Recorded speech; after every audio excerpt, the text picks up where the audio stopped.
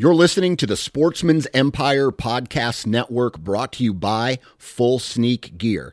Check out their entire lineup at fullsneakgear.com. Also be sure to check out our entire stable of podcasts at sportsmansempire.com.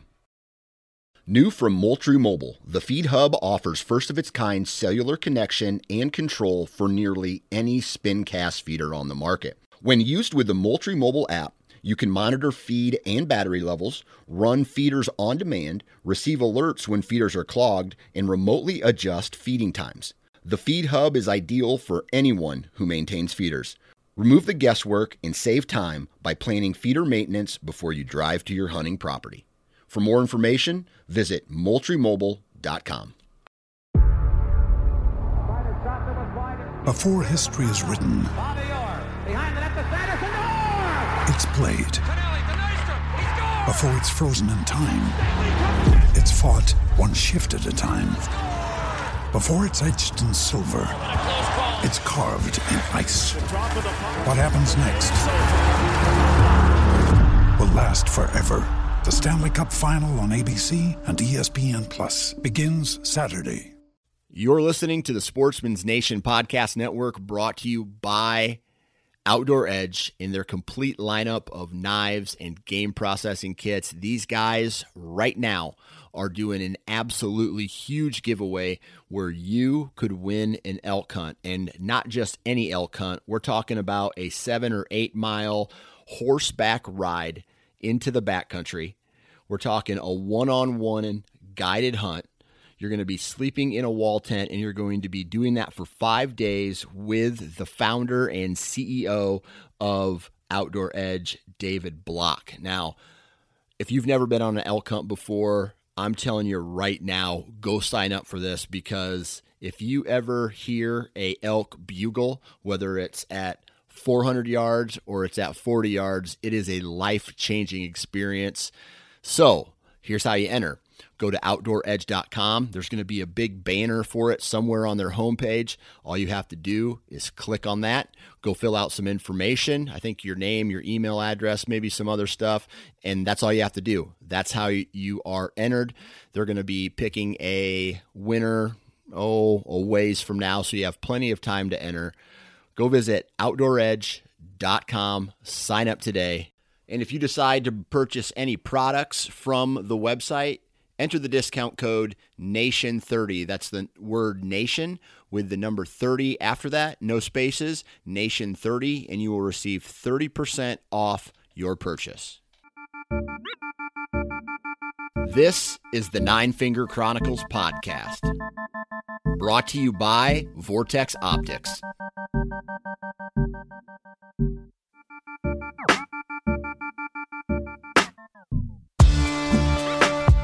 What's up, everybody? I'm coming to you semi-live from my rutcation in my parents' my mom and stepdad's garage. I am sleeping this year on a blow-up mattress in between a Bass Tracker boat and a Kawasaki Mule, and I got my hunting gear kind of spread all over the place. I can't go into the house because my stepdad has some kind of illness, and we're not sure what it is, so we're staying away. And I don't want to get sick at all during this rut, so I decided to sleep in the garage. And I got some company, though. I got a dog and a cat that likes to jump on my face when I'm trying to sleep. And my computer is set up on my mom's gardening bench, and I'm pretty comfortable. Not, it's warm here in Iowa, so I am pretty comfortable. Now, next week when the temperatures drop, if I haven't tagged out by then, we'll see what happens there. But today, I have on Mark Kenyon. This is a really short and sweet podcast, and it is literally 12 minutes of rut strategy, advice, and tactics. That's it. Hopefully you can listen to this episode while you're driving to your farm, or getting dressed, or in between work, or doing something with the kids. Really quick, high level not a lot of detail, but high level into this. And hopefully you guys, let's see here, hopefully you guys appreciate that. So here's what we're going to do. Quick commercial, Vortex Optics. If you guys want to check out some of the most badass optics on the market, check out vortexoptics.com. These guys have awesome binoculars. They have awesome rangefinders. They have spotting scopes. They have rifle scopes. And they have this awesome warranty where you can smash it, break it, damage it, burn it, grizzly bear attack it, and you send it in, and they fix it, and they send it back to you at no charge to you. So it's a pretty badass warranty. They also have an apparel line. Check that out. Other than that, we're going to keep this short. Good luck to everybody. I am continuously putting out content on Instagram stories. So if you want to follow along with how my rutcation is going, that's a great place to do it. But without further ado, let's get into today's episode with Mark Kenyon. 2, 1. Okay, Mark, first question. Do you think that we can talk about all the rut tactics that a bow hunter can need to know or needs to know in 10 minutes? Yeah, why not? Okay, we're gonna shoot for it. All right? And that 10 minutes starts right now. First question: warmer temps are coming through the Midwest and honestly throughout the entire United States, eastern side of the United States for the next week. What are your warm weather rut tactics? Number one, don't let it keep you at home. The rut's still going to happen. There's still going to be hot does. Bucks will still be looking for those hot does. So get out there and hunt hard still. Now, movement, especially midday, might be less than usual, but it's still going to be going, especially in your evening and morning hours when it is cooler. So if you have to prioritize your time, I would prioritize the mornings and evenings over midday hunts at this period. One other thing, if it's like super duper hot, water holes can be good any time of the year, of course, or early season, of course, but during the rut, that could be a thing to key on too. But the biggest thing is just don't let it dishearten you. Yeah. All right. So my warm weather rut tactic is going to be hunt tight to bedding, and especially morning hunts. For some reason, in warm weather, I have always found better movement in the morning as the temp, the overnight temps are cool. They are, cooler than the day temps. They're on their feet, and I would say it stays cooler longer into the morning than it does cooler after the day has been warm, if that makes sense. For sure. Yeah, so definitely. If you had to pick between a morning and an evening hunt, I personally would pick a morning hunt during warmer temps. So, yep, all I right, agree. Cool. Next question is small guys. I get this question a lot. Guys with small properties, let's just say 20 acres or less, maybe even 40 acres or less. They don't have a lot of tree stand options in that small amount of property. Tactics for the small property guy. If you've got a real small place, I would leave it mostly alone until the rut, unless you've got like a really dynamite setup for early season or something. But basically what you want to have is a relatively unpressured area that is ready and waiting for you once the rut arrives. So then at that point, hopefully you've got a handful of great rut sets. On 20 acres or 40 acres, there's only probably going to be a few of those spots, like one pinch point or 2 doe bedding areas, whatever that is. So once the peak hits, once there's some hot does out there, focus on those couple core spots. And if you give it time and you hunt it, with the right winds, now is the time to capitalize. Yeah. Keep it simple. Focus on those 2 key things, and wait for one to come through. You can't bounce around all over the place because you've got a small place. So you have to focus on your few best places, and hopefully they're going to be popping. Right. And for me, that is check your trail cameras when you can. All right. If it's raining, let's say you do have trail cameras on that property. If it's raining, if it's extremely windy, if it's a louder day, try to get in there and check your trail cameras when you're not leaving as much scent or the wind isn't blowing in there. If you are not a trail camera guy and you don't know what's going on that small property, what I would do personally is know when to play off. And that means there's going to be days of the rut where you may not hunt because you know that your scent from either previous years or just through wind direction alone could potentially blow that whole property out for a day or two or however long until it recovers. Yep. So there's that. All right. Now for, let's say, high pressure guys. And for me, high pressure doesn't necessarily mean public or private. High pressure to me means a lot of other people in your area. Just doesn't matter if it's private or public. Guys who are hunting high pressure areas, Mark. General rut advice for that kind of thing. It's the same in that you need to focus on either does or travel corridors between doe hotspots that funnel deer movement. So the biggest thing, though, that would be different, I guess, would be that I find the aggressive rut tactics that you hear about during the rut that might work in a low pressure place, like rattling, aggressive grunting, decoying, et cetera, that stuff does not work nearly as well in heavily pressured places. So if I try rattling, deer go running away. If I bring a decoy, deer go running away. If I grunt, 1 out of every 20 times I'll get a positive reaction with a grunt.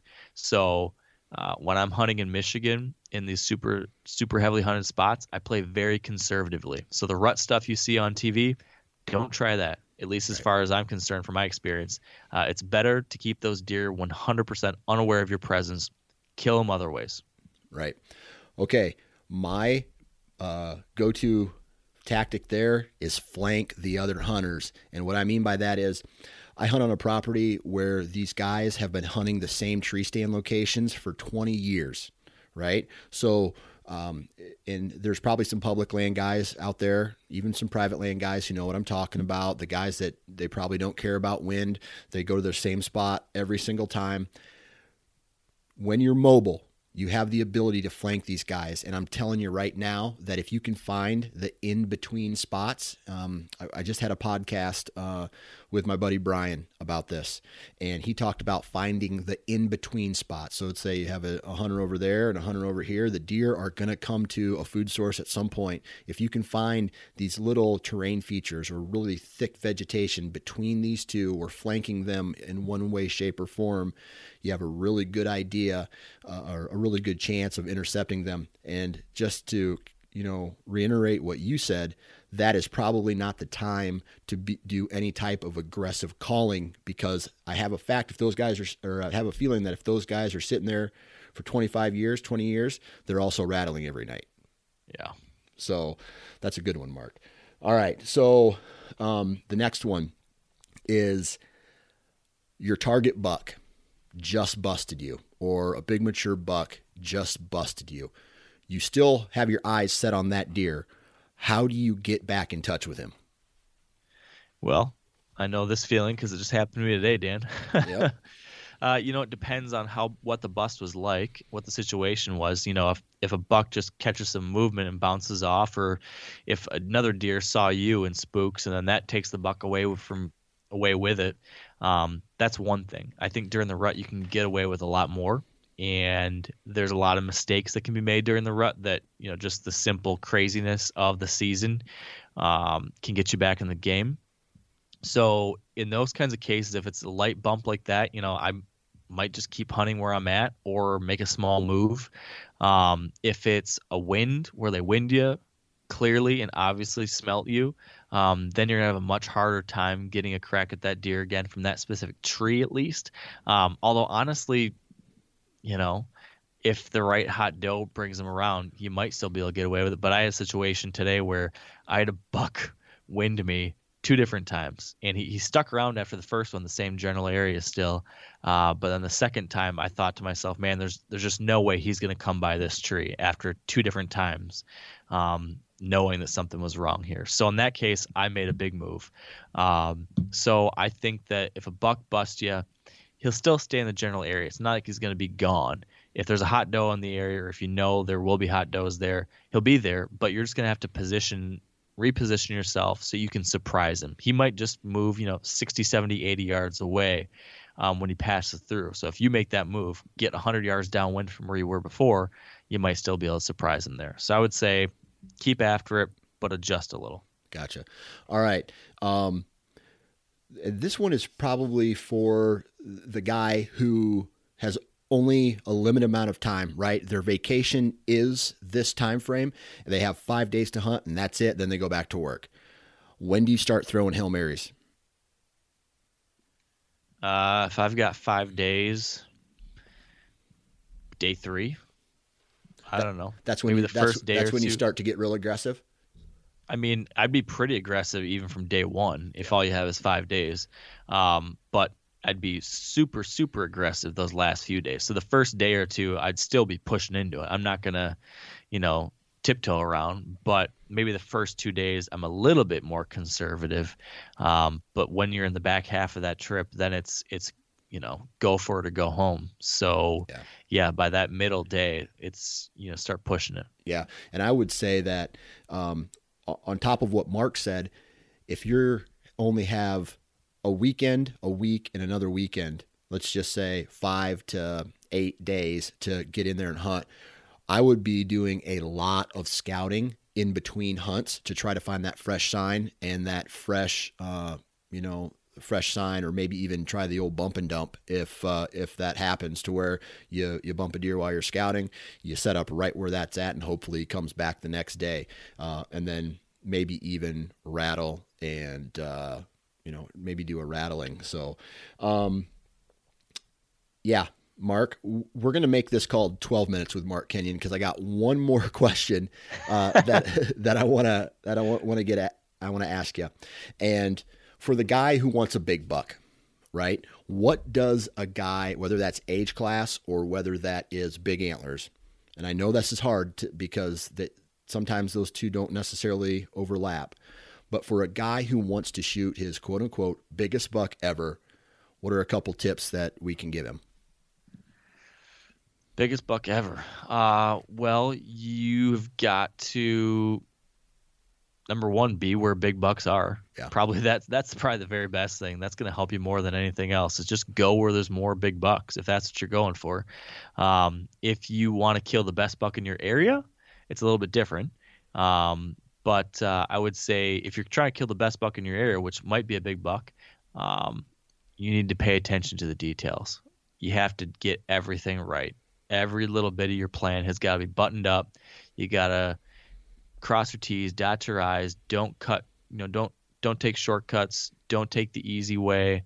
I think if there's anything that's consistent across folks that kill big deer consistently, it is the fact that they pay attention to all the little things, even during the rut. Even though you can get away with stuff during the rut that you wouldn't otherwise, still focus on those little things. Be perfect. If you can be perfect, you've got a chance at that big deer. Right. And the last thing that I would say on top of that, if you're going to start being selective on the bucks that you shoot, you have to be willing to sacrifice maybe a season without shooting a buck. Because if you want to shoot a big antlered deer, there may be years where you have to pass smaller deer, and you may not always win that battle. Right. So I've been there before. I'm sure you have as well. So, but most importantly, get out there, get as much fun under your belt as possible. These are the times that we all live for and just get jacked up about. So Mark, that's been 12 minutes. Thank you very much for your time. Are you sure it wasn't 13? We're creeping like 12 minutes and 30 seconds. I had fun. Good luck, everyone. All right, everybody, that brings us to the end. Huge shout out to Mark for taking time out of his day to hop on and record real quick with us. Huge shout out to all the partners of the Nine Finger Chronicles podcast, The Average Conservationist, Vortex Optics, Ozonics, Wasp, and Lone Wolf Portable Tree Stands. Please go out and support the companies that support this podcast, man. I would really appreciate that.